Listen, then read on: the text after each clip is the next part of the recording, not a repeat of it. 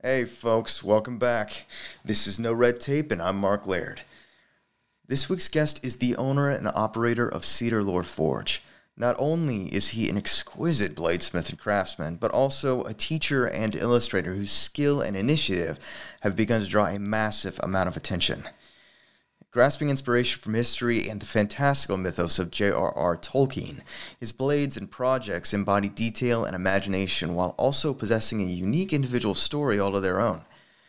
Although he's best known for crafting the weaponry for blockbuster films like Marvel's Thor, or forging swords for celebrities like Post Malone, he finds equal joy, if not more, instilling small lessons of subtle confidence and empowerment through teaching workshops in his craft. In short, guys, he's a phenomenal artist who I just really enjoyed having on. This one was really fun for me. I admit ever since I was a kid, I've been a huge fan of fantasy, and when I first became aware of our guest through Instagram, seeing his beautiful and detailed work, I knew I just had to have him on. In fact, Google cedarloreforge.com right now. It'll give you some context, and you'll know exactly what I'm talking about. We had a great conversation. Now, although we did bounce around a bit, and Zoom never really helps with that process, we ultimately got into his background, his influences, his love of teaching, how Cedar Lore Forge came to be, and we even wrapped up getting into some details about the bladesmithing process. In listening back, I cannot wait to have him on again. So, here's my conversation with the immensely talented and gracious David Delagardelle.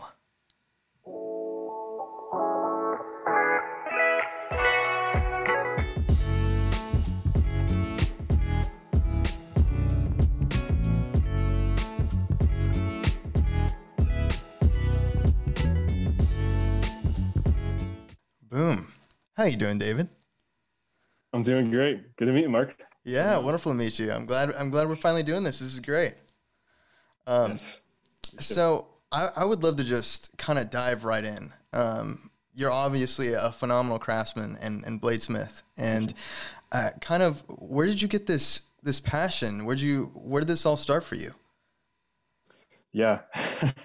Sometimes it's been such a long journey and a strange pathway that's led me into bladesmithing. So I have to recall, ancient memories from my childhood and stuff. But yeah, it really starts in my childhood.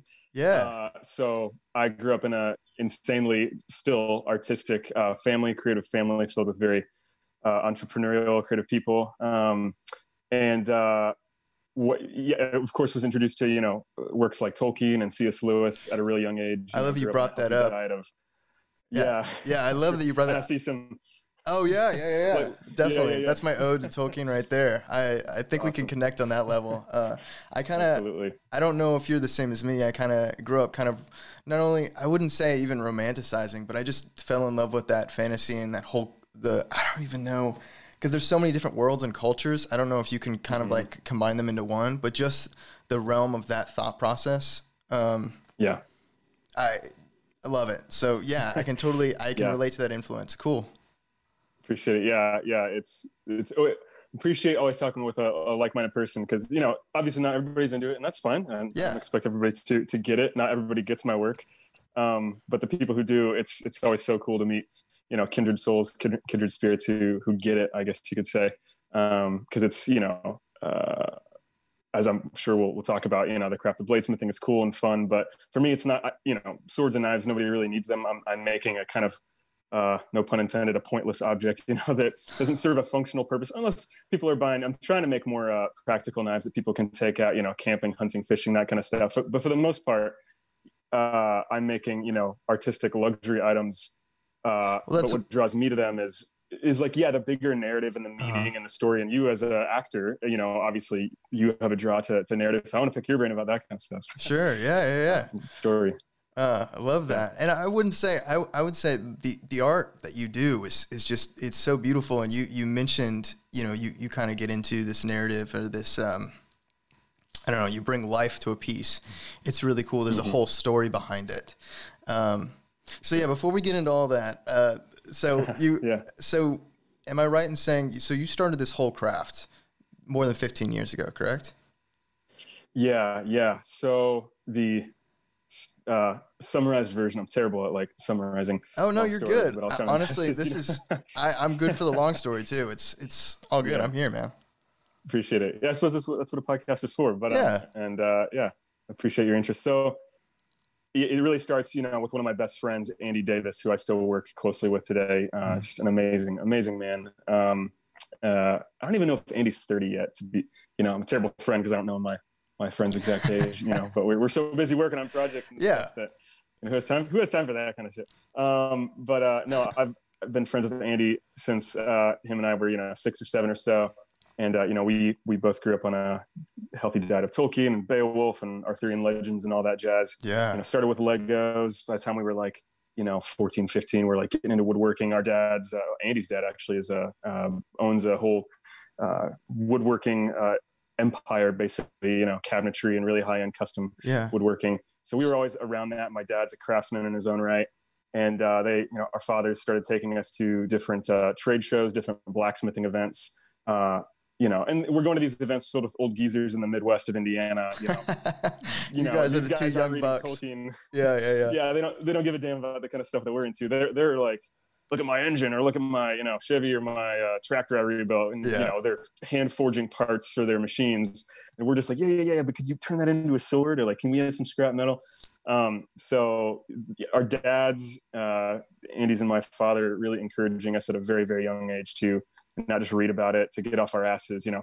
I, like most kids, growing up was, had my Xbox and, played Halo and Skyrim and all that stuff. But Andy and I both of course. Together, I remember one distinctive day where it's like, these are great and cool and stuff, but why the hell are we like playing this on a screen when we could get off our asses and actually do it in real life? Like, Andy's dad had a huge barn and was just like, look, as long as you guys don't kill yourselves and burn the place down, like, you have at it, you can take over the barn and start blacksmithing. And so we did, and it went from there. And so, it was a joke hobby all throughout high school and stuff, and a little bit into college. But then in our first business was called the Mad Dwarf Workshop. We started with a buddy named Mason, who I've lost touch with. I hope he's doing well wherever he is in the world. Shout out to Mason. It was Mason, Andy, David. So Mad, Yeah, of course. Obvious choice. And all dwarves are always pissed off, so just, that makes sense too. So yeah, Mad Dwarf Workshop. And, it was just this joke hobby on the weekends. But then when we were both in college, freshman year, we got contacted by Marvel Studios to make some swords for the first Thor movie that came out. So that was obviously a really fun opportunity and blessing. Did that, and it allowed me to step away from college and focus on building my artistic career through bladesmithing and also my personal illustrative work and stuff like that. So that's the summarized version of how I got started in this. And it's deeply interwoven with my buddies who I still work with today and are amazing guys. So yeah, I love the initiative. I love the whole part about getting off your ass and kind of making shit happen. I mean, it speaks to you and the team in general about being innovative and kind of making things happen. I mean, stuff doesn't happen until you kind of manifest it. So kudos to you, man. Absolutely. Yeah. Thanks. Yeah. Well, and I still have to, it's not like I've arrived in that mentality. I think every day we all have to fight our inner sloth and be like, you don't want to shame and guilt yourself. That's not the way to motivate. But, just soak up inspiration, do the things that you love, also be practical and make it happen. Like you said, because people have so much more. And this is another whole rabbit trail I could go down. That point you just made, honestly, is really, at the end of the day, it's maybe kind of sound silly. I really don't give a damn about swords and knives. It's really not why I'm doing it. Yeah. They're cool and they're neat and stuff. They draw a crowd. People are interested. But like my interest only goes so far. Like I'm really, the only reason I'm still doing bladesmithing is because it's a great excuse to have these conversations with everybody. But I especially, I'm unashamed and unapologetic that I have a specific passion and love for having these conversations that you and I are having between young men, especially like fathers and sons. Cause I think Andy's and my dad's, we're so grateful to have amazing fathers who they knew how to instill those traits of hard work, and perseverance and pushing through in us. And not every young guy is blessed with the blessings that we had, with the privileges that we had, and we weren't only blessed by our dads, we were blessed by so many other amazing men in our lives.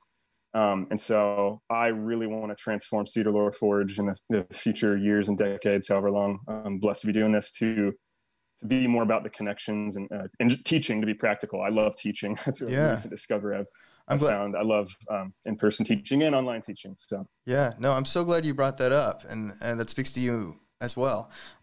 So you teach a lot, and you use this as kind of a conduit or a place that you can influence other people to grow and change and to kind of follow a similar path of kind of forging your own way and being innovative and helping them. I know you said you've moved on kind of from bladesmithing as it's a kind of a means of using it. Yeah, exactly. Yeah. But as far as, you went to school for art and design as well, correct? For a little bit? For a little bit before I dropped out to work on a Marvel movie, which was, bizarre. I'd love to get into that too later on. Yeah. For sure. But so as far as your inspiration for these things, I know we kind of touched on it earlier, as far as the fantasy or the Tolkien, all these, are you an avid reader as well? Is that how you derive a lot of your influence for these projects, or how are you? I'll totally admit I don't know if it's a fault. It's just my skill set. I love reading. I'm just a very slow reader. Oh, dude. I'm actually more of an auditory learner. Yes. So I read, of course, every day, just not as I'm very envious of people who can just blaze through books. But I am a voracious audiobook learner. Same. I'm an auditory learner. Same. I said reading, but honestly, I listen to everything that I quote unquote read. So absolutely. Again, great to be chatting with a kindred mind. So, and it's a blessing with my work, because I, not at every stage of a project, but during a lot of bladesmithing, I've gotten to the point with my skills where I can almost, check out and just go in autopilot mode and still be working with power tools and steel and, not kill myself while kind of, in tunnel vision, listening to an audiobook at like 2x speed. But my friends give me shit when I'm listening to a book on 2x speed on, 3 cups of coffee, making a blade. It's like, this could be dangerous. You need to maybe take it down a notch. Whoa, take it easy. Yeah. Yeah. But that's definitely how I like to absorb a lot of knowledge. So yeah. Audible is a constant thing playing in my earbuds in my shop. So no, I agree. I think I listen to Audible a lot. It's a lot of great way to learn, but also I kind of find I go on walks a lot, and then you kind of can get lost in your head, and it's a way to kind of get through the mindless activity of work. Sometimes is you can just kind of let yourself either learn something or kind of fall in love with a story. So yeah, I can't say enough good things about Audible. I use it a lot too. Yeah. Absolutely. They should be a sponsor of your show. We just gave them a great yeah, honestly, what a great plug, guys. Come on, Audible, if you're listening, please, I'm here. I didn't mean to limit you earlier. I talking about bladesmithing. You're more than that. You're just an all-encompassing artist. And I love that. And so me just looking at your work, they're so intricate, and there's just so many different facets to them. I mentioned hours. I mean, I even prior to this podcast, just in prep, I went back and looked at some of the photos of what you have on your site, and the tooling and the color you use. It's really, really cool, man. Is that all from your head? Do you work with other people to develop that? I mean, you often collaborate, do you not? Yeah, I love collaborating. I mean, there's just so many. I never want when somebody meets me and they're like, it's funny. People often say, "Oh man, it's a dying art, isn't it? What you're doing is like a dying trade." And I'm like, no, not at all. Not right now, at least, which is great. I love it. I love that there's been kind of an ongoing renaissance. I feel like at least for the past several years. It kind of hit mainstream. That's been happening. Yeah, mainstream with like shows like Forged in Fire and things like that. Yep. Yeah, absolutely. Yeah, the producers of that show, I've not gone on. It's just not my cup of tea, and I would love to steer my business in different directions. But I've been pleasantly surprised, because when the producers they reached out to my buddy Andy and I when the first season, we were like, we don't know about this. It sounds kind of dubious.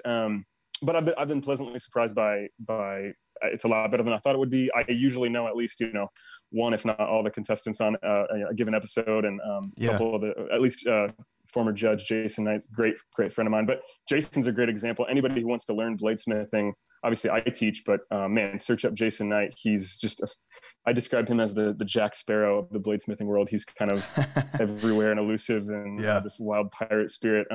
But yeah, because of the internet, because of shows like Forge and Fire, because of YouTube, people, it's just, there's nothing stopping you from learning this craft. I guess people got the limitations if they're like, downtown in a city, it's kind of hard to set up a blacksmithing shop, but you find some other makers, share a space. It's much more doable than people would assume. So. Yeah. I love that you kind of give credence to that show, which is good, because I was afraid that we were going to talk. I was going to bring that up, and you're like, "Oh gosh, that show! Oh, I cringe watching that show because of this person's doing this wrong or something like that." So at least it's for the most part, even though Hollywood's kind of got their claws on it, it's pretty authentic, you would say. Yeah, I mean, there's pros and cons to it. Yeah. I've had friends that go on and obviously they win and they love it. Yeah, right. One of my good friends, I think my buddy, if Matt hears me and I'm wrong, he's going to kill me. My buddy, Matt Parkinson, he won, I think it was season 1, episode 1. So obviously, he had a great experience and so many of my other friends, I know freaking world-renowned bladesmiths who I look up to, and they've gone on and, round 1, they lose, but they're humble guys and they can take a loss. So there's positives and negatives. And for some people it makes sense to go on, others it doesn't. But for me, as somebody who my main focus, sure, I sell blades, I make blades. I love making, high-end fancy swords and then more affordable, like production line stuff. But I don't really want that to be my bread and butter focus anymore. Mm-hmm. I want, like I said, connection and community, teaching, education to be my new focus moving forward with Cedar Lore, which is why I appreciate conversations like this. And a show like Forge and Fire only helps my business because it gets more people interested. So on that vein, mm-hmm. like I said, in just prep, I was kind of reading through, and you talk about the mythic poetic a lot. Is that something mm-hmm. that you kind of draw from, and something you kind of want to? I don't even know if I want to say lore or something like that, but it's like a culture that I'm searching for the word, but that you kind of mm-hmm. extend out to your students? Totally. I try to. I mean, I don't, when I'm teaching a class, whether it's to, a group of adults, men and women, or younger kids, I don't want to necessarily impose my aesthetic tastes or my preferences onto them. But I like the concept, and I got to give credit. I mean, the word mythopoeia or mythopoetic, I totally plagiarized from Tolkien. Even people who love Tolkien have read most of his work. A lot of people are not familiar with an obscure poem that he wrote, which you can read online. It's just called Mythopoeia. Don't ask me how to spell that though. It's just like it's Mythopoeia. Just search it. You'll find it. Google will correct it. But it's a really beautiful, really cool poem. And he's kind of it's funny. It's almost like aggressive, pissed off freestyle rapping Tolkien, because he's like throwing jabs and hooks at like this snobby elitist professors. At least I feel like I can see some of those notes in it. It's not necessarily telling a story or a narrative. It's like a cultural critique. And actually, maybe I'm wrong in this, but it might actually be, he might have wrote it mainly for Lewis, for his buddy C.S. Lewis. Obviously it wasn't exclusively for him, or maybe it was at one point. You got to search it up, and I'm blanking on the specific details, but I love the poem. It's got so many golden nuggets in it. And in it, he talks about like meta narrative, how, in Tolkien's worldview, he believes, that God is the cosmic sea, large creator, but we are little creators. We are, what's the word? I'm losing my Tolkien points as we speak, failing on the details. Are you talking something about like, there's some specific term that he uses that just talking about, how we are sub-creators. That's the sub-creators. As human beings, to your earlier point, I mean, it's almost verbatim what you said, just phrased differently how we words it in the poem. People have so much more agency and power than they give themselves credit for. I feel like, especially in this modern age, there are legit people who go through suffering and, people who truly have been victims of horrific stuff. But I think the danger is now we live in social media culture, and people can often get into tricky topics here, but I think a lot of people almost like make themselves the victim. I know I've done it in my life. It's like you get into this woe is me mindset. which everybody's been a victim at some point in their life. But, I think a guy like Tolkien, especially in that poem, talks about we have so much more agency than we realize, and we can all be victors. It's not an easy overnight thing, but it's a mindset shift to cut out the noise, which is especially hard in this day and age. Anyway. No. Mythopoeia, search it up. No, yeah. So speaking of that point, it's like you shouldn't try not to wallow, kind of like shift your mindset Exactly. and look for the positive. You know what I mean? Yeah.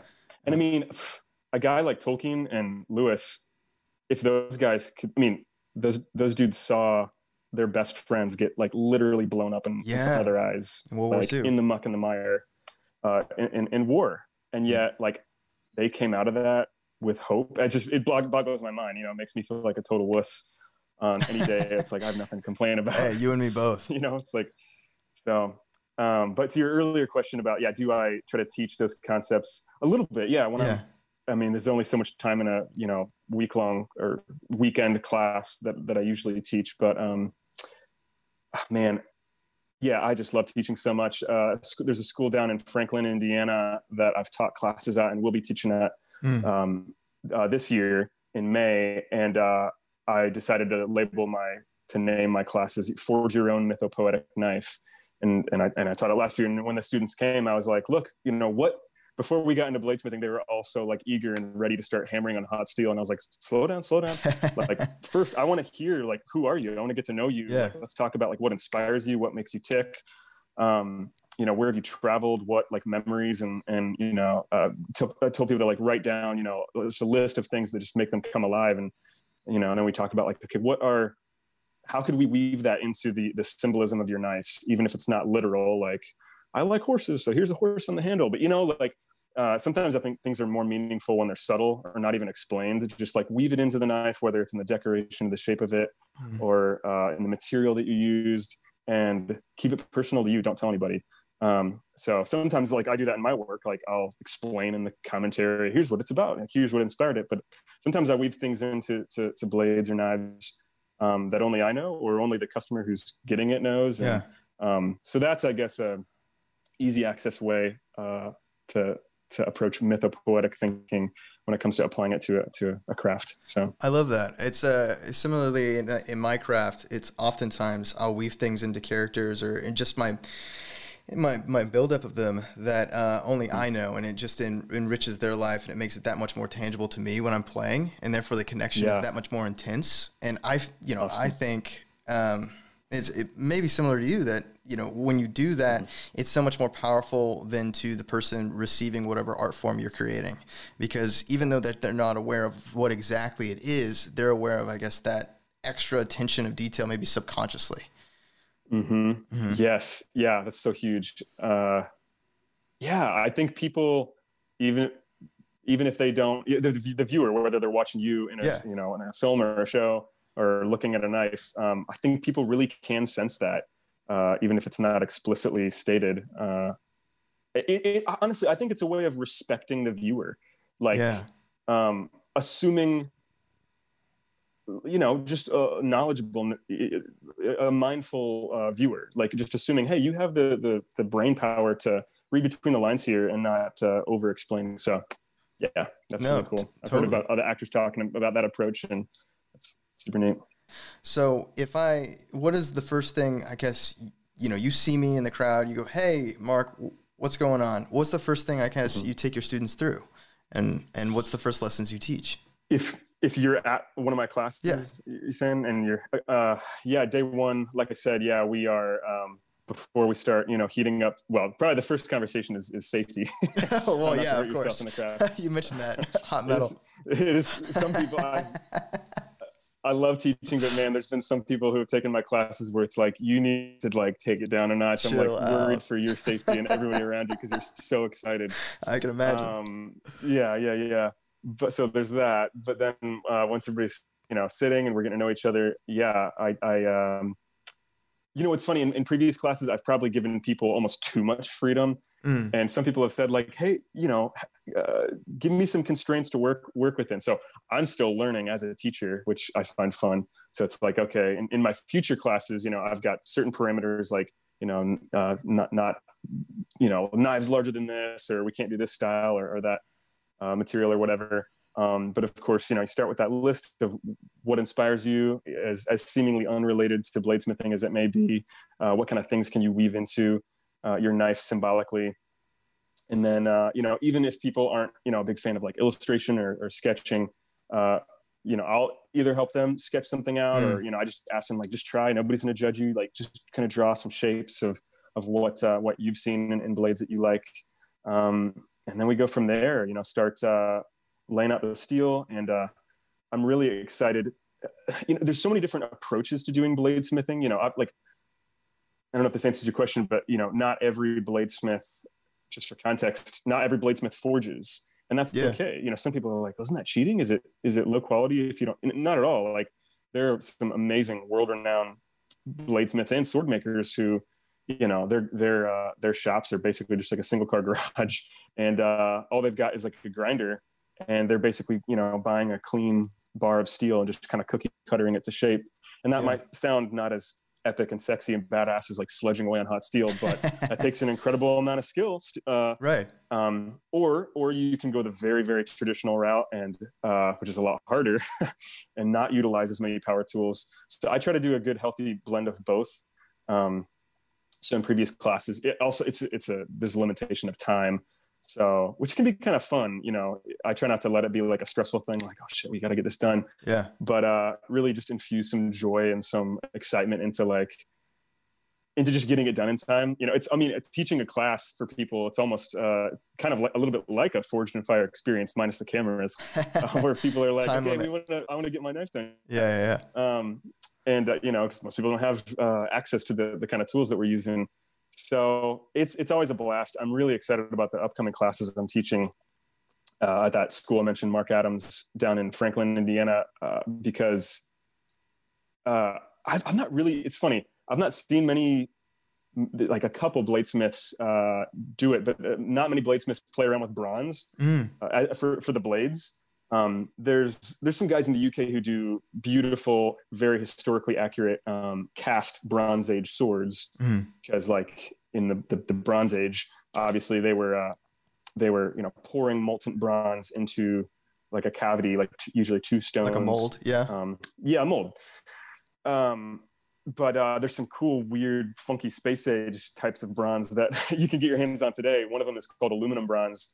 And my good friends at Coal Iron Works, we've had access to a bunch of this stuff and have been able, me and my buddy Nate have been playing around with it. And it's the weirdest, craziest type of material, because it's still bronze. It looks ancient. It acts a lot like the ancient type of bronze, but you can forge it. The more ancient types of bronze kind of melts at a low temperature. This stuff you can get hotter, and it acts like steel. So at Mark Adams, these classes I'll be teaching in May, we're going to be heating up that bronze, and it's going to be a very forge, hammer heavy, intensive class, not very much grinder work. I think it's going to be challenging for the students to take it, but I'm excited to, see who's up for the challenge. They definitely need to work on their upper body strength, their arm strength, if they're going to be sledging all day, swinging the hammer. But, so I don't know if that answers your question, but no, it totally did. About, inviting people into the exciting, kind of sometimes stressful, but for me mostly exciting challenge of bladesmithing in like short allotments of time. That's just kind of how I approach teaching classes. So I love that. I think what was really cool is, you mentioned basically getting out of your own way and kind of instilling that onto your students to be able to kind of like, hey, when you're creating art, you got to just, free think, get out of your way. You can't be like so precious about what other people are kind of looking at you for or expecting of you. You have it has to be an extension of yourself in order to create something really beautiful that you really find amazing. Yeah, I think that's something you kind of just were touching on in kind of like a subtle way that you impart to your students to really, really identify with that. That's really cool. Thanks. Yeah, of course, man. Yeah. So you covered a lot just then. Is there a I guess material that you enjoy working with the most, or do you find that now, because you've been doing it for so long, you kind of want to diversify and, I want to try this out because I've never worked with this before, and this is such a challenge. You know what I mean? Yeah, no, that's a great question. I appreciate that. It's funny, when I first started learning the craft in like the late 90s, early 2000s. Yeah. Um, That's another question. What was bladesmithing like back then? I mean, what was the community even like? Like, that's a really good question. yeah, we can get into that one. Yeah, well, I'll answer that quick. The Yeah. genesis of I think a lot of the bladesmithing kind of renaissance that's now at peak, I feel like, started on a little forum that still exists. I think I'm actually a moderator on there, but I don't get on. I should get on there. It's called bladesmithsforum.com. It was started by an amazing like mentor of mine, like a grandfather figure in the craft named Don Fogg. So I would highly suggest everybody go blow their own minds by searching up Don Fogg. Fogg with 2 G's, and he was like a pioneer because traditionally trained. I think when he started in like the late 70s or maybe 60s or whatever into the 80s, there was a bladesmithing movement in America, but it was mostly like it was guys operating by like very strict parameters. I mean that happens sometimes in certain movements where it's like all of a sudden people almost create these manufactured doctrines and rules out of thin air, and then people can't escape. It's like he was like, why do I have to make blades only like this? Why can't I make a weird freakish goblin themed blade, or like so he was trained in the and I'm not trying to crap on the movement then. There's the American Bladesmith Society, I think at the time, which is an awesome organization today. They're a lot more like broad spectrum list of bladesmiths, but at the time were kind of very structured. And he was breaking the molds and being really artistic. So he started Bladesmiths Forum, and it really took off in the 2000s. And that's where, I found it when I was like middle schooler or high schooler. Yeah. And my mind was just exploded with inspiration. So connected with bladesmiths on there, learned from them. It was just like, this was before, like even MySpace and, Facebook or anything. So a lot of amazing connections and friendship. I mean, I've met guys who are now some of my best friends on Bladesmiths Forum. Yeah. And so I would still recommend people go and check it out. But now, of course, with YouTube and Facebook, it's a lot easier to connect with people to learn. Right. So. That's opened up so many new avenues, right? It's pretty amazing what we have access to now. But when you say breaking the mold, what was this guy kind of doing that was just so revolutionary or inspiring? I think he was just... Well, he was just being truly himself. I think he was having fun, having one foot in the, the kind of the cultures, the cliques, the established, guilds or groups that were happening in America at the time. But he was also he would take a traditional, I think it's there are bladesmiths, or maybe this is true in like the acting world. I know it's true in like the music world. There are people who like, I only stick with this particular style. Like I'm only gonna, play box music or study whatever. He was like, I respect that. I'm gonna learn from it, but I'm also gonna like keep one foot in that world and then another in like this fantasy world I'm creating. Yeah. You just have to search up his work, and even if you know nothing about bladesmithing, I think, like we were talking about earlier, you don't have to be an expert in a field to see when someone's heart and soul is poured into their work. And his work just drips and reeks of joy and enthusiasm. And he's a lot older now. I think he's pretty much retired and has had some health issues, so he's not bladesmithing anymore. But just such an amazing man. And so you asked about how I got into bladesmithing, or like where the online community started. That's basically that answer. But you asked another really good question before that. Before I started rambling, I don't remember. No, you're good. You're good. No, we're doing great. So. No, that's fantastic. So I'm piecing you together a little bit, David. So because it's honestly, I'm getting from you, man, that you're really a person that takes your own initiative to create something, and what you create is really special, and then you try to impart that upon other people, which I find fascinating and amazing, and I try to do that myself. So going back to kind of like what started this whole thing and kind of grew you to where you are today. So this kid, you're kind of like in this family of craftsmen. You have your buddy with you. You start going to these meetups or events where all these other craftsmen are, and you're kind of the odd ones out of the bunch because you draw a lot from fantasy, and you romanticize that, and that really is a lot of inspiration for you. And then you both kind of take your initiative and you start doing it on your own. I mean, Yeah. And then slowly that kind of becomes where you are today with Cedar Lore Forge. But how intimidating was that at first? I mean, did you think that was a possibility? I mean, you kind of stumbled on it again because there was a break you had when you said you were in design school and art school and then kind of left because of that break. But until then, I mean, when did that start? Were you also bladesmithing kind of while you were in school as well? I mean, oh, absolutely. Yeah. I joke with people. I was trying to sail 2 ships at the same time, being a full-time college student. But it was also, Andy and I at the time, our business was kind of like blowing up online, and we were super grateful for it. We were at the time accepting commissioned orders, which was probably really foolish for full-time students to be doing, because it's like, yeah, we'll make that sword for you. Oh yeah, we can get it done in like 2 or 3 weeks. And it's like, oh shit, no, we can't. This is a lot of work. So yeah, that working on that film was a good excuse to refocus. But fast forward, I mean, gosh, that was in 2009 when I was going to Ball State University and stepped out to work on that film. And went about like 6 or 7 years, full time, and had a lot of successes, had a lot of mistakes too, where I got a little bit too. What was one of the really good things you asked or said? You kind of talked about like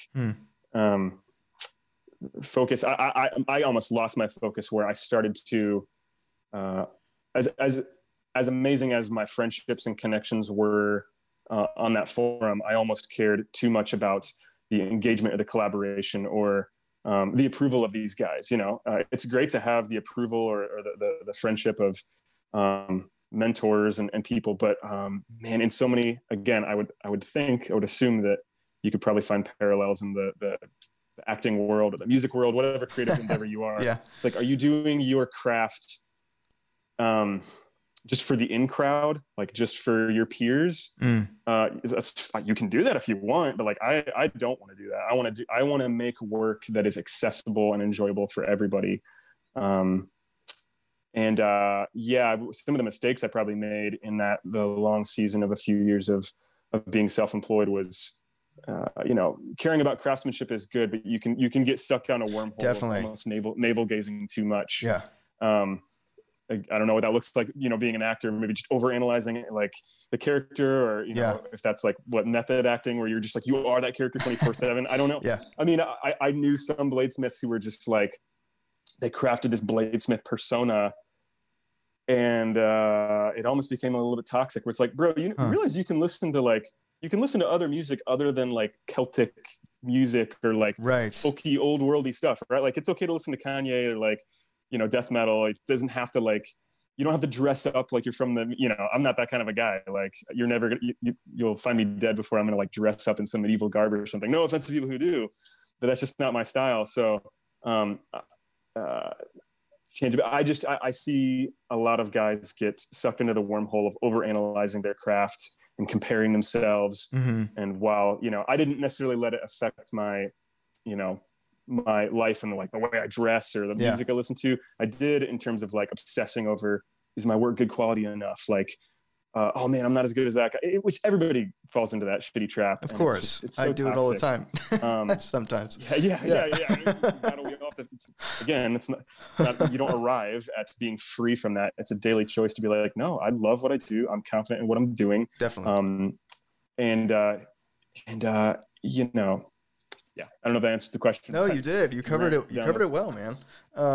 I was just going to say, it's kind of going back to getting out of your own way. And it's funny, I was talking to someone else today, and it's weird how things come back around. I was talking about this exact same thing, about just like trying not to impress other people. You should only be trying to impress yourself and doing. Exactly. Yeah, exactly. And doing what you find value in to the best of your ability, and not caring about not so much caring about what other people perceive of you while you're doing it, as long as it's, you're affecting the world positively and you're having fun while you're doing it. At least that's absolutely. Yeah. That's it. Couldn't agree more. Amen to it. It's a wise whoever you were talking with is a wise friend. And yeah, it is. Yeah. It's so funny how, how different bladesmithing and acting could be, but they're not, humans are humans, and, we're both faults and human egos. Yeah, no, I was gonna say, it's funny. It's like bladesmithing it's a craft, and so is acting. So it's you understanding your own instrument, understanding your own tools, understanding how your mind works and what your process is, and then growing from that. Absolutely, yeah. And I was gonna say, Yeah, you can't learn unless you fail, but I mean, yeah, no, exactly. Sometimes you'll fail a lot, and you learn from those mistakes. sure. Oops. But I'm almost even questioning that language as it comes out of my mouth, because it's like, well, sometimes we say, oh, we failed, but like, is there even failing in a craft like yours or mine? There's just sound like Bob Ross, like having mistakes, which he's a native of my area, so I love Bob Ross. But no, yeah, human beings are so good at just creating these bullshit narrative binary structures of winning and losing, and especially in the craft where ego gets involved. It's kind of a related tangent, but I find myself challenging so many of my friends who I love, my creative friends, who I see them tripping over themselves, creating their own obstacles due to insecurities and shit like that. And me just desperately wanting them to see how skilled and empowered they actually are, but aren't realizing. And sometimes I think the best way to love your friends is sometimes call them out on their shit, even if it sounds mean. And with some of them, I'm like, look, you think you're being humble by, not taking taking on that challenge, or not going after that job, or being like, oh, I'm not good enough for that opportunity. That seems like humility to them, but I actually think it could be pride. It's a form of pride. It's almost fear of success, like obviously person who's like, oh, look at me, I'm the best, I'm a badass. Like that's an obvious form of pride, but there's other flip extreme that's like, if you're blessed with a talent and a gift and you're not doing it boldly and aggressively for the betterment and the enjoyment of other people, you're shrinking back and hoarding your gift to yourself, and that can be a form of pride or even selfishness, Yeah. I've flat out told that to some of my friends straight to their face, like, I love you, I think you're being freaking selfish. So get out there and share your skill. It's easier said than done. You can't force somebody to. It's got to be their own choice. No, but that's a great point. I mean, I've been there too, where I think everybody's been there, where they've had the experience of doing that thing, and also seeing it and being like, what the hell are you doing, man? Like, stop wallowing. Stop, you got to get out of your own way a little bit. Absolutely. And this is my personal soapbox. Like, this is of course true of men, women, regardless of age, but just me personally, I have a real heart to specifically have these topics and these conversations with young men, just because I was that kid who was just like overly analytical, like overthinking. And except in the area of bladesmithing, I guess that was one area of my life where I was just like fearless. But in other areas of my life, I would overanalyze. And I really, have that passion to try to help. I mean, I think it's easier to teach these skills or these traits of confidence and boldness and creativity to somebody younger than somebody who's set in their ways. And anybody can change. It just takes a lot more work when you've got decades of negative self-talk, negative patterns of. So I'm a dad. I've got an amazing 3-year-old son, and I'm just like constantly pouring, not just buttering him up, not just like building up his ego, but like genuine empowerment. Like, oh, you are so strong. Or like, I bet if I'm working out with him, or, it's like, you can do some push-ups with daddy. And he's like, yeah, I can. And, just, he's so fearless and has so much confidence. And the world will knock him down, and he will get hurt inevitably. But I want to be an amazing dad and just pour love and confidence into him as best I can. And I want to do that for other men through my craft. So definitely. I think confidence is something that every young man should learn as much as possible. Yeah. Confidence in themselves. And there's a true difference between being arrogant and confident. Yes. And that's a good lesson to learn as well. That's amazing, man. So you mentioned, you're a family man, and you have this amazing business that you literally have taken the initiative and created. I mean, how difficult was that kind of, I know he's 3, but so 3 years ago, I mean, when you were building this family, how was it daunting when you have this, everything going on behind you? I know how it is being, self-employed, and it's, it can be daunting. Yeah, for sure. There's been a lot of battles with myself and figuring out how to do my craft. And so for me, one personal choice I made in recent years, which I don't even know, I've not been hiding the fact, but it's probably not obvious or apparent if you check out my website or my Instagram or whatever. But I kind of put Cedar Lore on the back burner for the sake of myself and my son, because I just needed a kind of a reboot and refresh. Yeah. And so I chose to work for my good friends. One of which is my buddy Andy, who I learned to craft with. It's like rewinding back to the story of how we started. It's Andy's an amazing bladesmith and craftsman. Yeah. He took the very lucrative wise route of not just making artwork and selling it, but making tools for other artists and selling those tools. So, and is that Cole Ironworks? Is that where that is? Exactly. That's it. Yep. So guys, check that out. Yeah. I introduced Andy and his now business partner, Nate, two buddies of mine. I introduced them to each other, and they quickly became business partners and founded Cole. And so they started Cole, I think, a few years ago, while I was off doing Cedar Lore, my own work solo, self-employed. And in recent years, just going through stuff and wanting to just, refocus, rebuild myself, realizing, the best thing to be the best dad I can be, the best, single dad, and focusing on my craft and my business I can be, is to actually put my craft on the back burner, help my friends build their business up. Still doing my craft, but you know what I mean? Just to give myself some breathing room. So that's been a huge blessing for me, and like so much fun and a dream come true. And the irony is I've only seen Cedar Lore thrive and actually become more profitable. Like, isn't it funny how I'm actually putting in less hours to Cedar Lore, yet I'm making more money at it somehow? This is weird. So grateful for the people who so I've got like a Patreon page where I was going to get into this. You've kind of amassed this community that's ever growing around Cedar Lore, and it's really cool, man. People are very passionate about what you do and seeing you succeed. It's very, very, very cool. Yeah. Amen. I'm blown away every day when I'm just like, man, so I've got, like a private Facebook group and Instagram pages where, we all as a tribe, kind of get to know each other and help each other. Cause it's not just me being like, here, my students, I will teach you. It's like, no, I'm learning from some of the people who sign up for my Patreon. It's like, what, you're just as good, if not better than me in tons of skills, but it's not about that. It's like, it's an exchange of knowledge. And we're not just talking about like, the tools we're using to make a blade. We're talking about life. We're talking about business. We're talking about failures. And I want to do more of that and encourage more of those conversations. So I'm constantly thanking my patrons. They're like, I probably sound like a broken record, but I just love the community aspect of the craft. So that's been a blessing. How did we get onto that topic? Community, building your business. How I took a break from Cedar Lore and working for my friends. So to give further context to my buddies and their business, Cole Ironworks, we build hydraulic forging presses. So if you've ever watched Forged in Fire, which actually it's cool. The set of Forged in Fire, they bought a couple big giant machines from us that we built at our shop. That they're going to be on the show now because their old ones I think crapped out. They didn't have good enough quality ones. Right. Yeah, so now they've got the good ones. But they're basically the giant machines that there's power hammers. Those strike your steel really fast.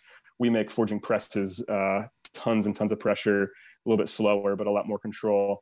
So Andy and Nate, best friends, they're bladesmiths and also like engineers in their own right. So they started this business. It blew up.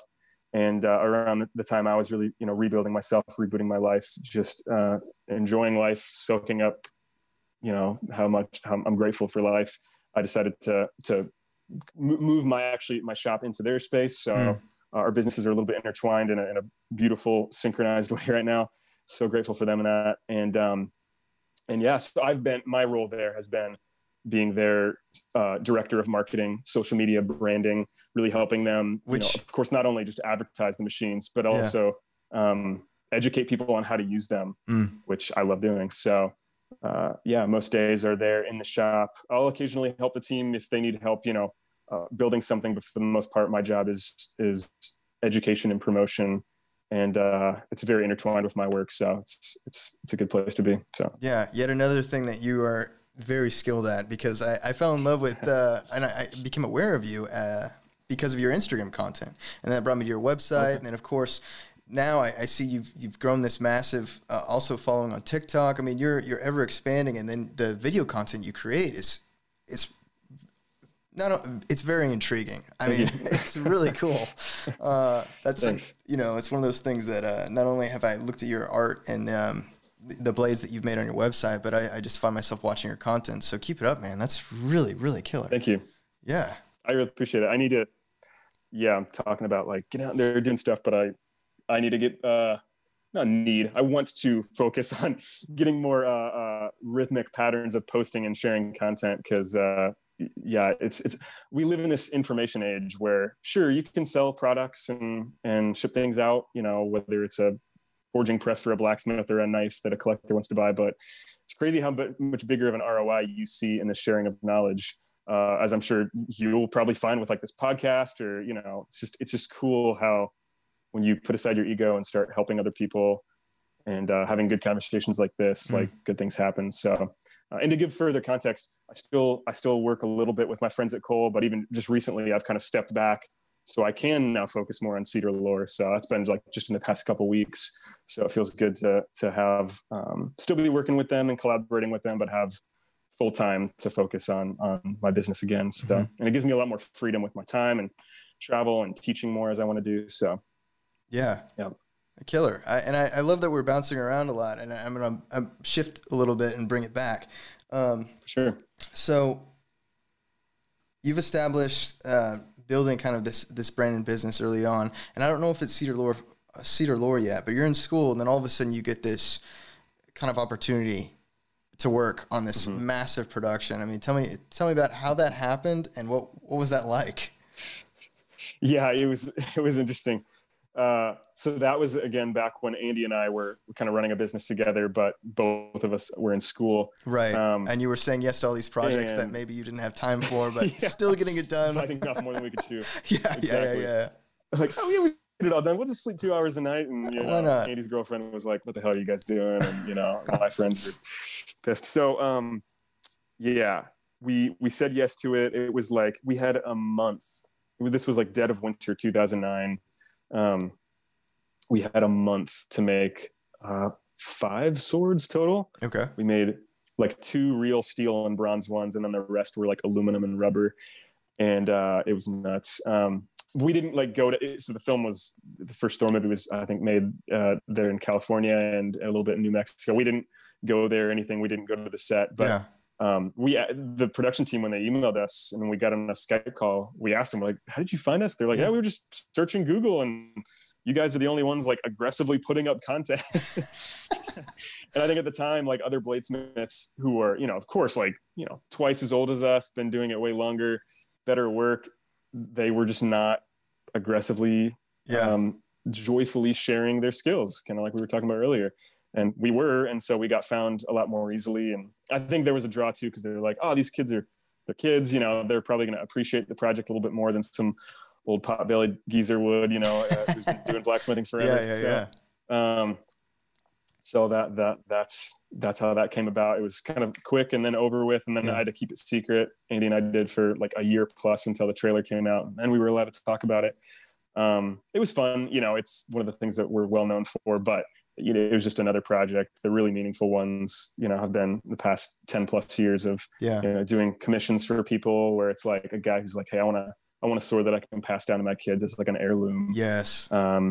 You know, or like, hey, I've got this piece of oak from my grandpa's barn. Can you put it in a handle? Just like cool, meaningful stuff like that is what really gets me excited.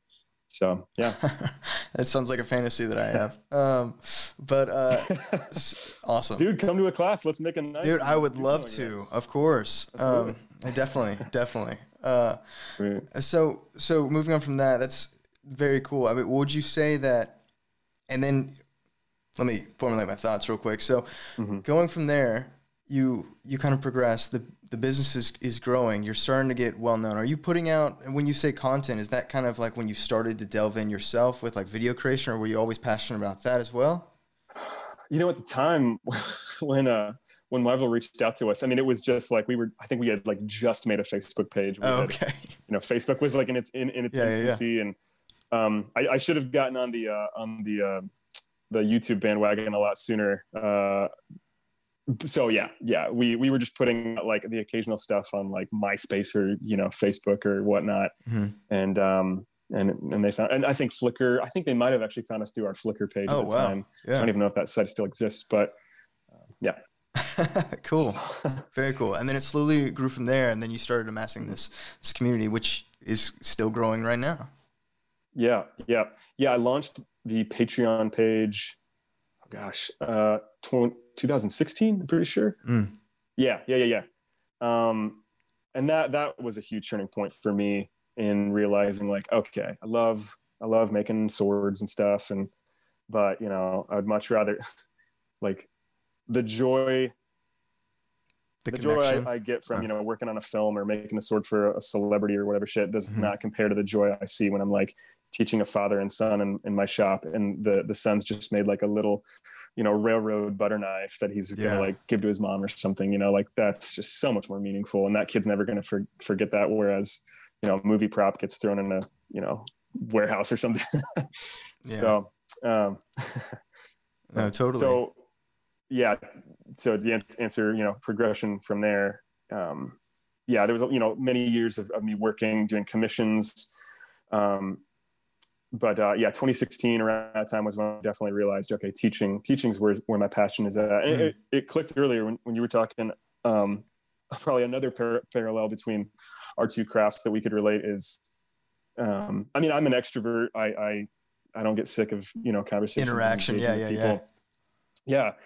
And I would imagine that like the collaborative spirit that happens at one of my classes is probably very similar to like a, acting rehearsal or the kind of engagement that you might find in your craft. I don't know, but I would assume it's probably something similar, because one of my favorite things is when I'm teaching a class to see the other students help each other, especially if one guy or gal is really far along, or they just get it. They have a natural skill. They'll step up and help the other students. It's like so cool to see, so rewarding. Definitely it is. Yes, I agree with you. That's a really great insight just to hear from you. So I don't know if you're like me. I know you love the connection a lot, but as far as on the creating art level, which not to say that creating connections is an art in itself, on the creating art level, I mean, do you get the high from seeing, like, revealing the work and like other people's reaction to it, or is the high actually from the process of creating the art? That's a good question. Oh man. Because I would say, like, for me, I would say I give such a high, creating the art rather. But I would say that when it's finally revealed and I'm, doing it or performing or being the whatever character, there is a certain high you get, no doubt, of when when I'm acting, or when people are acting in general, when you have an audience, just like, all the attention in the room is focused on you, and you can hear a pin drop or something like that. And you know that everybody's kind of in this one same plane, their whole mental state, which is, it's such a high for me. It's not necessarily like, it's great, but I don't, it's not the high that I get from, or it's not I don't enjoy as much as the adoration you get afterwards after completing a project. Like, I'm sure you do, where people are like, wow, that's amazing, you get this. But it's actually like, in the process of doing, or in the process of creating, for me, that's where my high comes from. That's cool. That's awesome. Yeah. No, I totally get that. Maybe it's like the high of being seen, or people getting it. People like, you realize when somebody's seeing the same thing or feeling the same thing. Yeah, that's huge. I'm sure that's what musicians feel when, they're on stage or whatever. I don't have that experience, but so to answer, I like the distinction between, is it the process or the process better, the sharing. It probably, when I was growing up and still learning, I think I probably did put too much of a unfair, little bit of a, just not very gracious to myself, pressure on get it done and make it amazing, and you gotta prove yourself. which can, it's good to strive for excellence, but it can become toxic if you put your soul's identity in that. So I used to only care about the finished results, and then, some of the vanity metrics of like, oh, are people liking it? It's like, now I don't care. Now, I mean, it feels great when I get a comment and people get it. I mean, even the other night, like on Instagram, some guy was like, I don't even remember. He immediately knew like the character in an illustration. It's like, dude, that's totally so and so Orome from the Silmarillion, and made some reference. It's like, you get it. That's awesome. But I think now it's probably an even appreciation of both, of the journey and the process, and the sharing of the final thing. But now that so much of my work has become the sharing of the process, every single stage of it is sharing. So if that makes sense, and if anything, I think people probably enjoy the viewing the making more than I don't know. It just depends on the person. Some people don't care how it's made. They just want to see a cool blade or own it or, handle it. Yeah. But there's some people who only care about the process because they want to do it themselves. And so I think I'm in a place where I just enjoy all of the process. Yeah. The whole thing throughout. I want to invite as many people into it as possible. So yeah. Very cool. Very cool. That's always interesting to hear from other like artists in general about, where they derive their high, and what kind of like keeps pulling them back. Because I think art in general, at least for me, it's a grind at times. You know what I mean? You have to kind of like put yourself in it. Obviously you get that motivation and high from that connection you receive from the other people that you're around when you're presenting around, or in the process of making around other people. And, I think similarly, I get a high of like, okay, now I got this character, I can delve into it and get that high from it. But man, everything around outside of that, in the rest of the process, there are definitely parts of it that are the grind that you just have to get through. Yeah, absolutely. Well, and I don't know, I'm not an actor. I mean, I was in a couple Shakespeare plays when I was in like middle school. Oh yeah. Even a Shakespeare play has its own, probably adrenaline high, especially when you're a kid. But I would imagine that it's got to be like exhausting. I mean, because like when I do public, I really enjoy public speaking, and but you got to be on and focused and engaged. And I would imagine pouring your heart and soul into a character is not just mentally, but even physically exhausting. I would think, right? Yeah, I mean, it definitely can be. I mean, at the end of the day, it's not.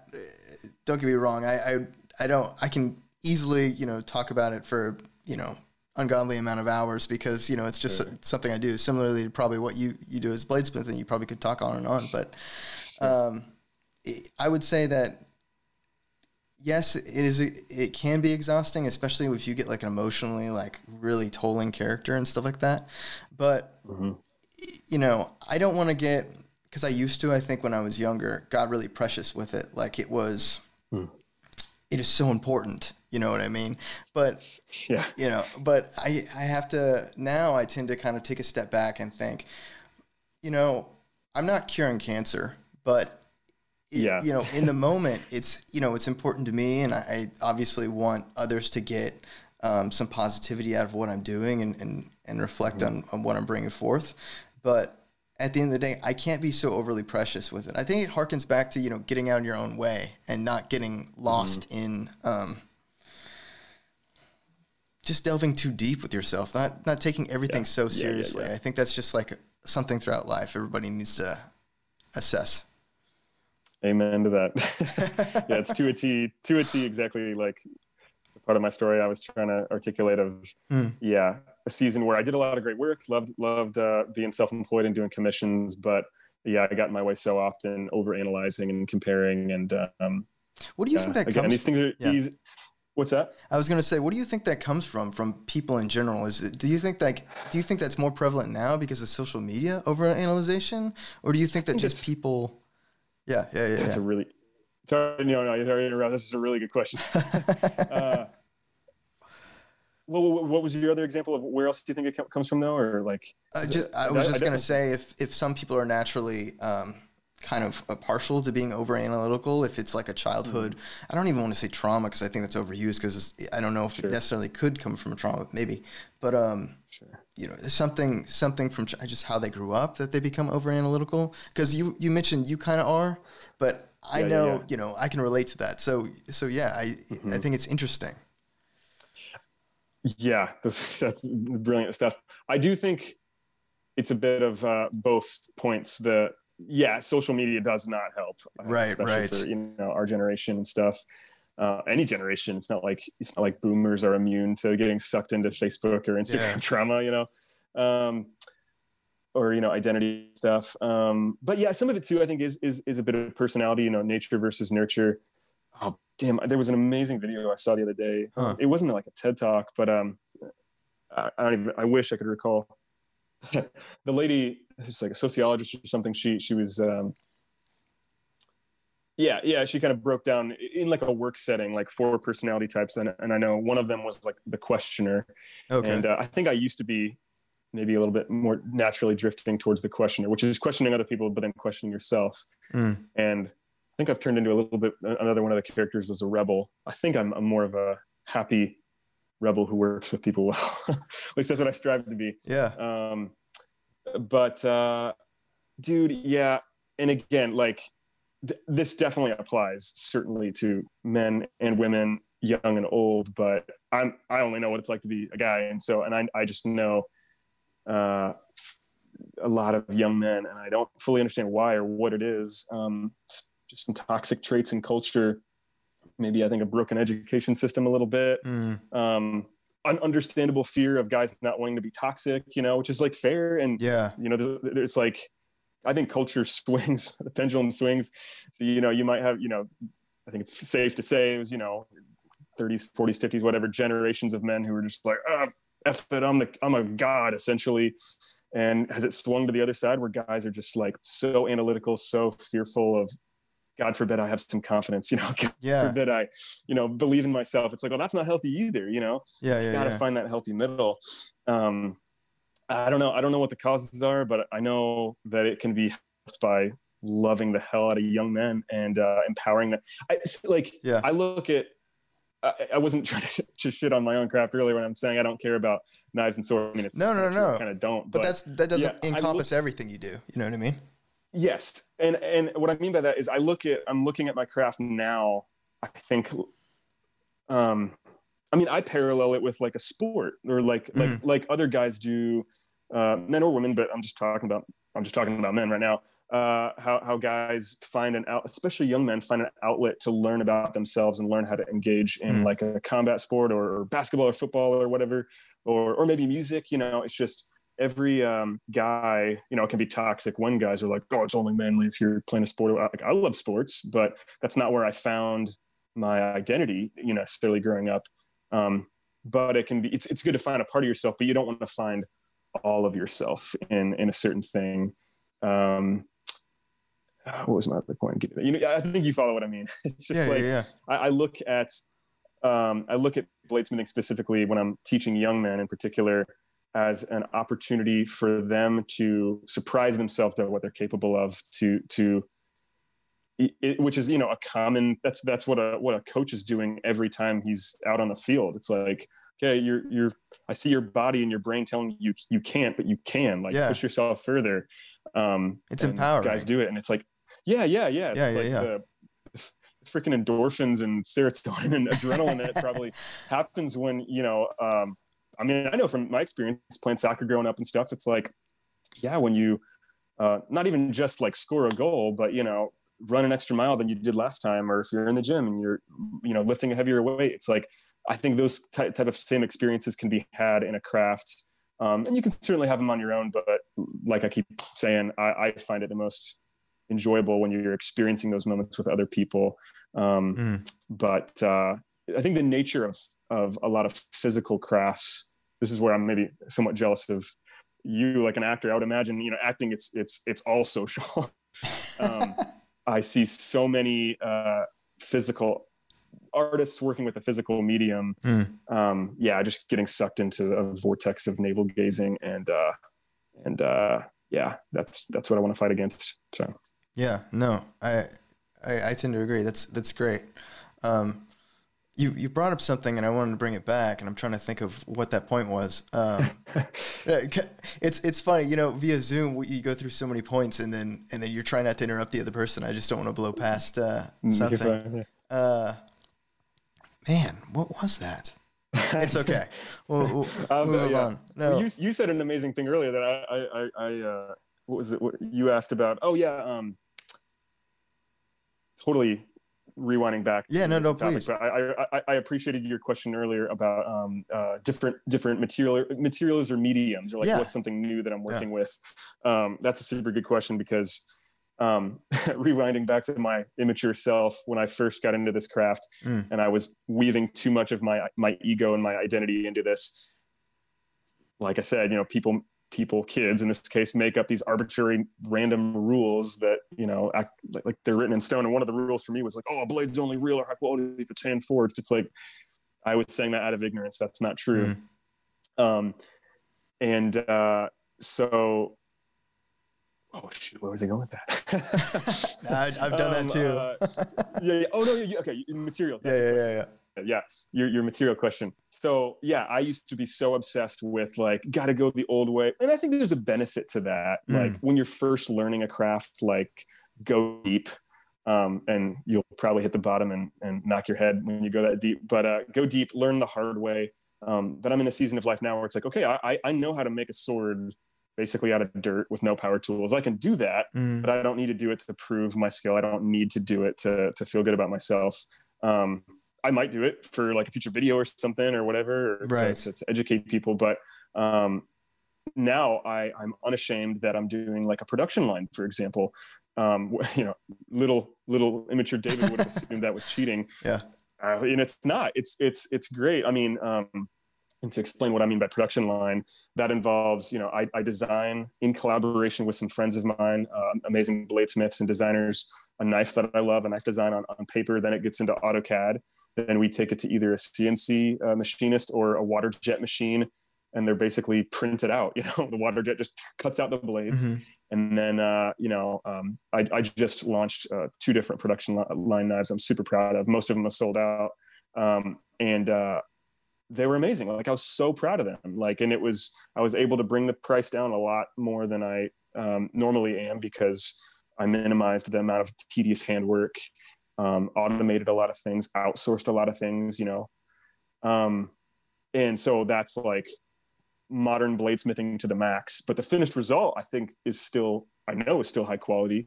It has a look and a feel of a pretty antique, you know, blade. Yeah. That's just one example of like, are those how I'm kind of, are those the River Break knives? Is that what I'm thinking of? Yeah. Those, and then trail tooth saxes was what we call them.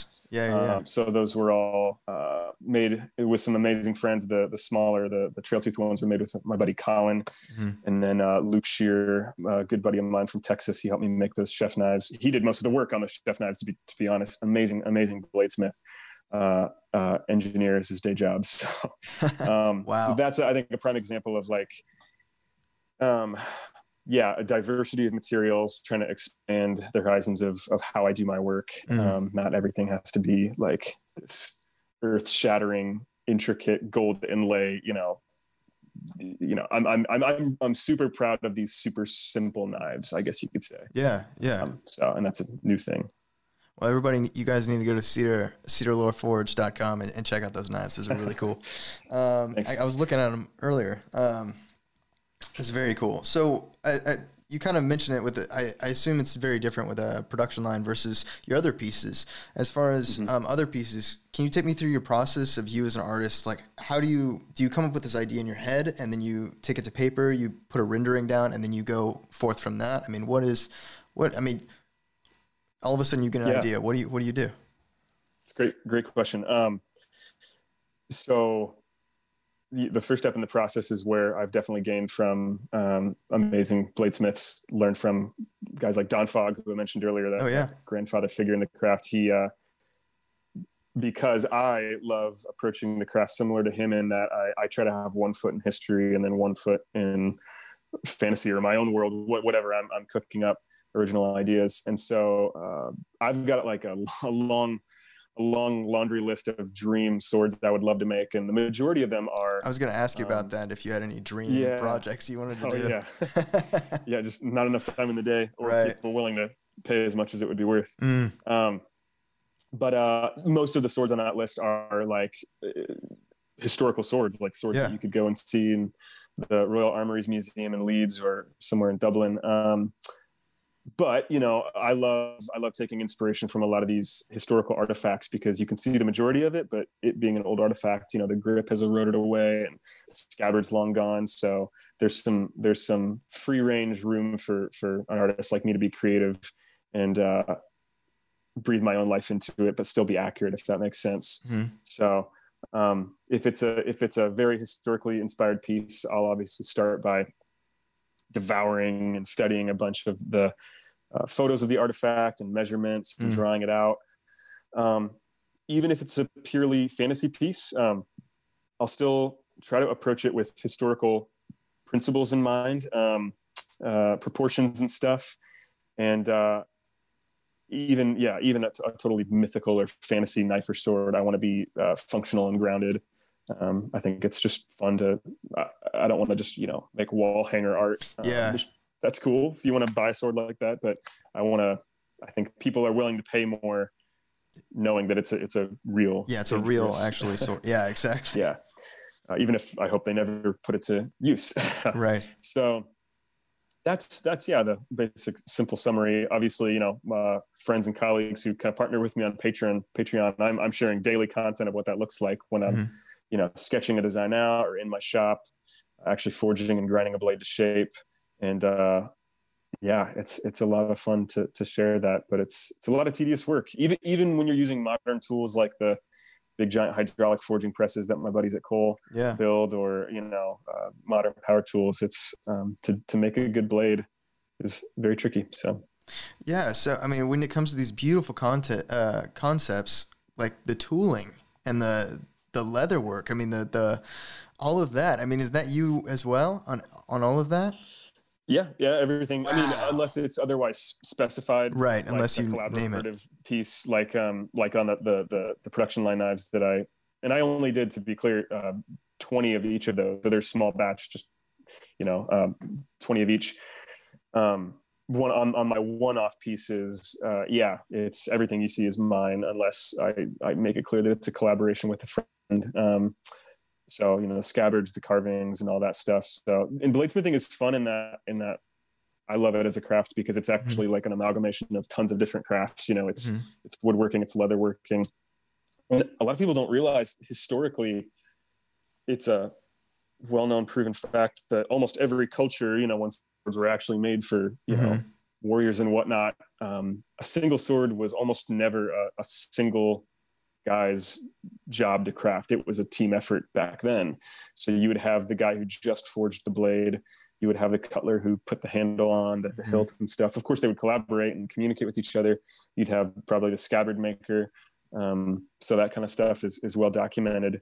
You would not want to be the chainmail maker, though, because they've I remember reading they found archaeological evidence that the guys that were linking together little bits of chainmail were probably slaves. So not a very happy time in the world. Yeah. And even actually, it's funny. It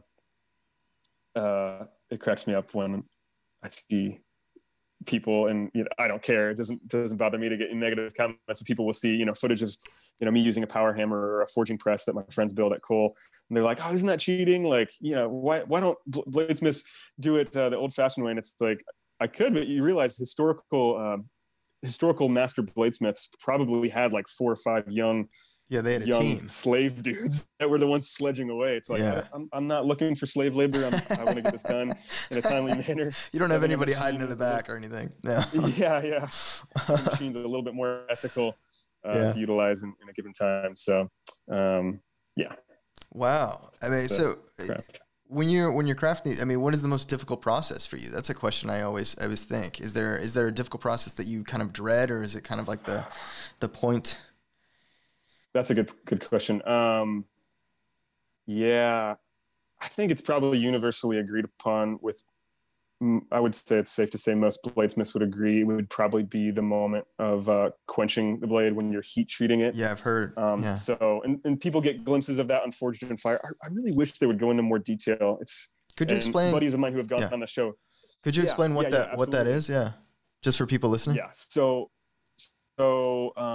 heat treating is, in my opinion, how I would define it, like a 3-step process. Essentially, you start by normalizing the blade or annealing it, you could say, which is heating it up and letting it air cool. So you're basically relaxing the grain structure of the steel. The forging process puts a lot of steel, almost has like a memory in a sense, where, when you strike it with a hammer at a molecular level, if you zoom in with a microscope, you can see it looks like the grain structure of steel looks a lot like frost on a window. It's really cool to see close up, the kind of like geometric sharp patterns.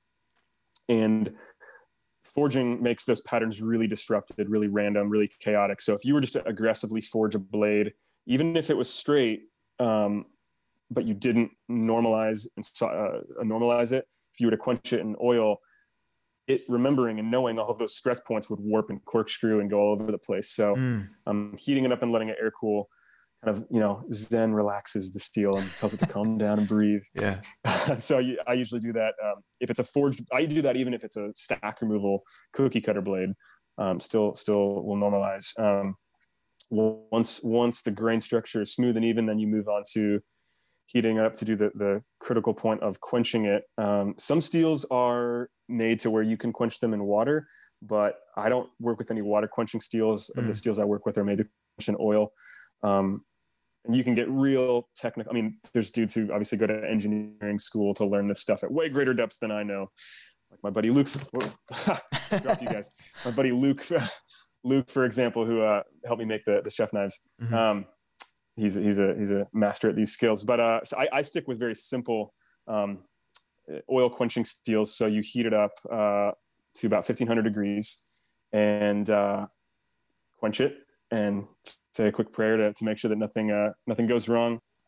You take it out and check for straightness. You've got a brief window of time where you can straighten it, but it's only I would say 20 to 30 seconds or so where you can really kind of straighten it and not risk it breaking, because what quenching in the oil does is it creates, in the steels that I use, a grain structure called martensite.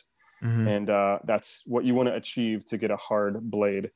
So martensite is good, but the problem is it's often too hard. And so the way to keep that hardness, but dial it back a bit and have some softness, is to temper it. And so you can temper multiple times or just once, depending on the heat you're going to, but tempering is heating it up to a much lower temperature, typically somewhere in between 400 to 500 degrees. And you hold it there for anywhere from an hour or a couple hours. So that's the critical heat treating is what those three processes altogether is called. And quenching specifically is the stressful moment, because I've poured a month's worth of work into a blade, quenched it, and because I did something wrong, it snaps in half, and you're just out that work. That was my next question, is if that ever happened to you. And oh my gosh, I can't imagine the low point you feel right after that. It's even worse. It's even worse if you're collaborating with a friend and you break a friend's blade. I did that to my buddy Luke. No. Yeah. I felt like such a shit bag. So my god. Thankfully that's not happened to me in probably 5 or 6 years. I work with steels that I know well, I'm confident with, can take my time. I'm in no rush, but it can get really, really stressful. So yeah. Wow. And I love Forged in Fire. They obviously make it really cool and cinematic when the guys quench the oil. I wish they would show the tempering process. I think they do that off camera, but it's a crucial part of the bladesmithing process. And so I want more people to be educated about it and understand it, even if it doesn't make for good TV when you're, heating up a blade slowly in the tempering kiln. So, yeah. Yeah, I know. I think this is really cool, man. I think it's fascinating to hear about the craft today and how it works with the hydraulic presses and things like that, knowing that the art is thousands of years old. Yeah. I mean, you can, it's funny. I joke, but it's not a joke. It's serious, about, there are some like Viking era blades, for example, that have such insane, beautiful, folded pattern welded steel. I was going to bring up aka folding, Damascus steel folding next. blades. Yeah. They're just so complex, and guys today, with all of their skills, all of their knowledge, struggle to make blades of this caliber.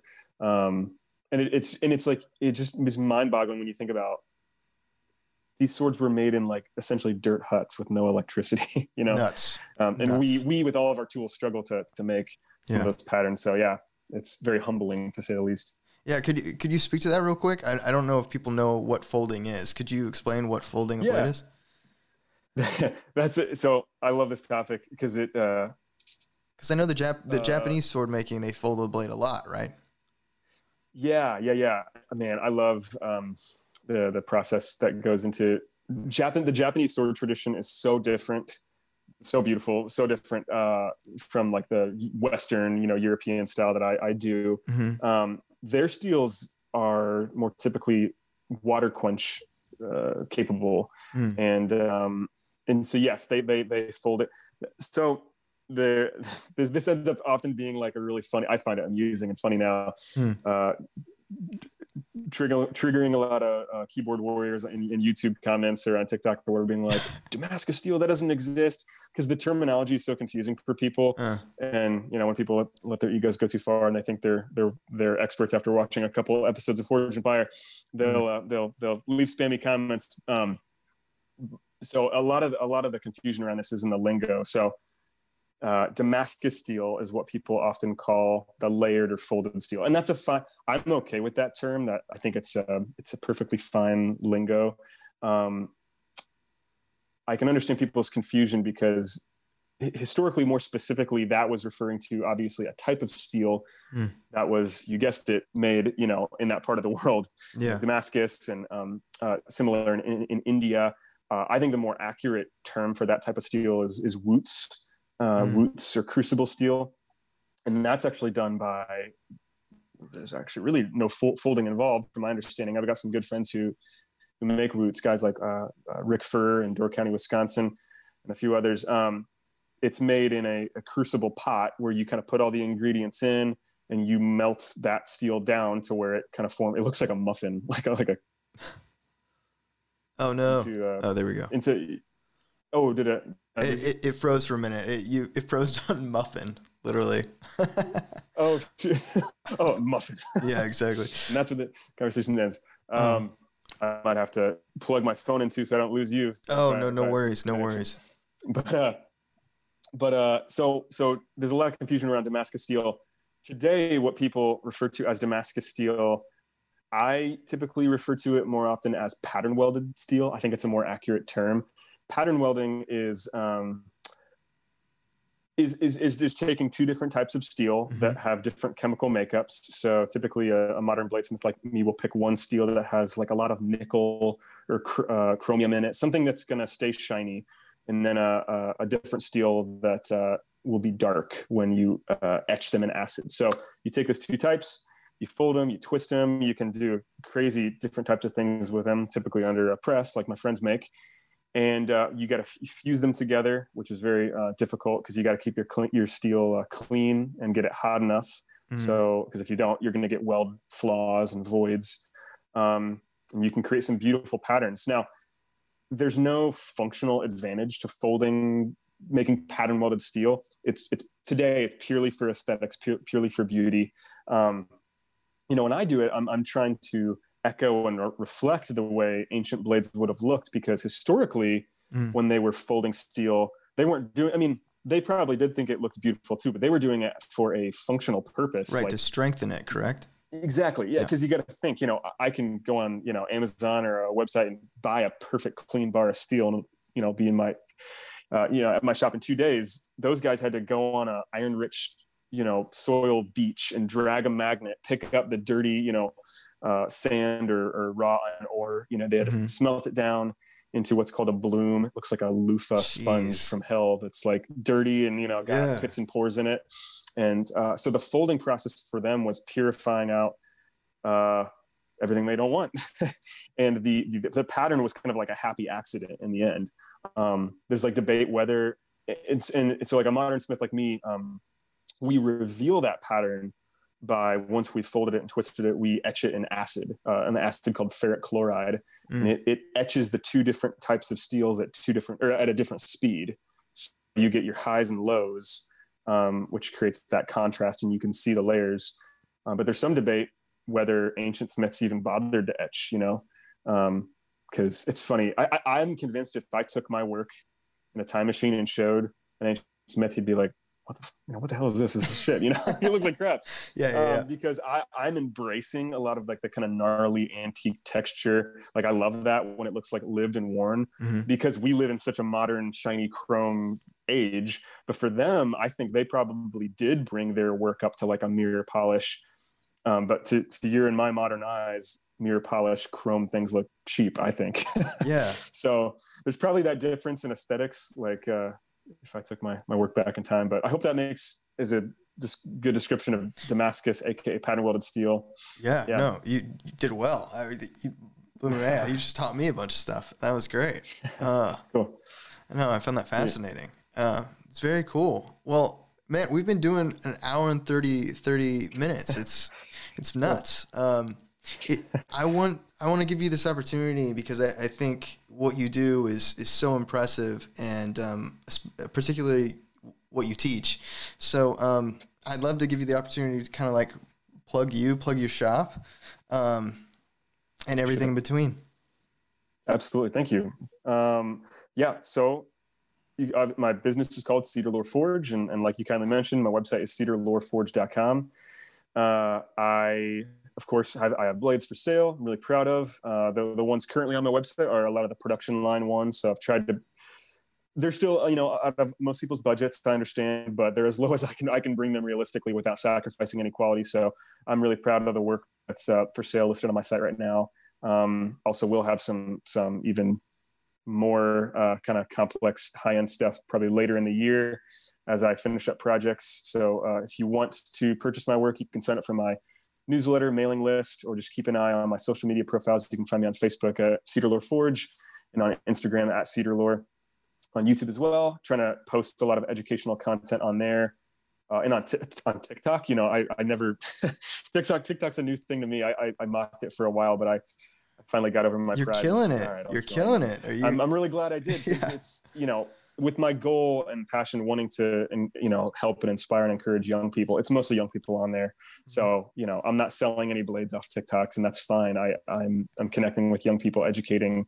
And it's wild how fast information goes viral and videos just blow up. So if you're a business owner or an actor listening to this and you're not on TikTok yet, I know people have their like political concerns about it. I get it. I think all social media is spying on us at this point. So I've got nothing to hide. Yeah, it's crazy, right? Yeah. I'm grateful for it, at least. And for my business, it's been nice. So you can find me on there. But if you have an interest in actually truly learning the craft with me, or if you just, want to support my business and you like what you hear and want to get behind, me teaching other people, then the best way is to partner with me and become an integral part of Cedar Lore Forge with me through Patreon. So you can find my Patreon page at patreon.com/cedarlore. And so here in the coming year, as I have a lot more time to now get back into full-time Cedar Lore, working at my craft, teaching more, I'm going to be doubling down and really creating some awesome content through my Patreon page, and some free or educational content, like I said, on YouTube and TikTok. And then, of course, the world's a bit crazy right now, and understandably so, limitations of travel and whatnot. So that has been tricky for me to navigate with teaching in-person classes, but I'm still finding opportunities and ways. My current shop, we are not, it's a shared community shop space with my friends at Cole and Works. We love having people, but it's not really an ideal space to teach classes for now. So if and when, until I can move and have a new space, I'm teaching at other schools around the country. So was teaching at some schools up in Wisconsin. I might in the future, but don't have any planned right now. This year, the only classes I have planned are at Mark Adams School of Woodworking, like I mentioned. And you can find, I think it's just Mark with a C, no K, Adams.com. or if you just Google search it, amazing school, amazing people. I know there's like not much to do in Franklin, Indiana, but it's well worth it.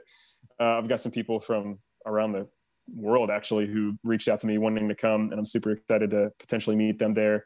So I've got 3 classes planned, 2 in May and then 1 in September. The 2 in May are forging bronze, like I was mentioning. So those will be super fun. They'll be very, very forge heavy. Not a lot of modern power tools in that one. So bring water and a lot of energy if you sign up. And then the one in September is a more traditional forge your own mythopoetic steel knife class. So love teaching there. There's some people who teach at that school who are like people that I idolized and looked up to growing up, woodworkers and stuff. So to be teaching with the caliber of people that teach classes there is just like a dream come true. It's such a fun place. The students are high caliber. So I would highly recommend anybody interested to sign up and check it out. So sign up. Honestly, no, David, I had a blast doing this, man. It was such a pleasure having you on. Thanks. Me too. Yeah. Hopefully we can do it again in the future. And thank you again. Thank you, brother. Really appreciate it. It's good to get to know you and appreciate your support. And yeah, if you're ever in Indiana, hit me up and let me know. I definitely make room for me in a class sometime soon. Will do. Thanks, David. That was a lot of fun. And I can't wait to make that class work, man. Well, that's the show, folks. Boom. We did it. We made it through. Did we have fun? Did we learn some stuff? I did. So be sure to stay in touch with David and myself on Instagram. And if you haven't checked out cedarloreforge.com, you really should. I want to thank everyone for tuning into the show this week. And as always, have fun, kids. I'll see you next time. This is No Red Tape.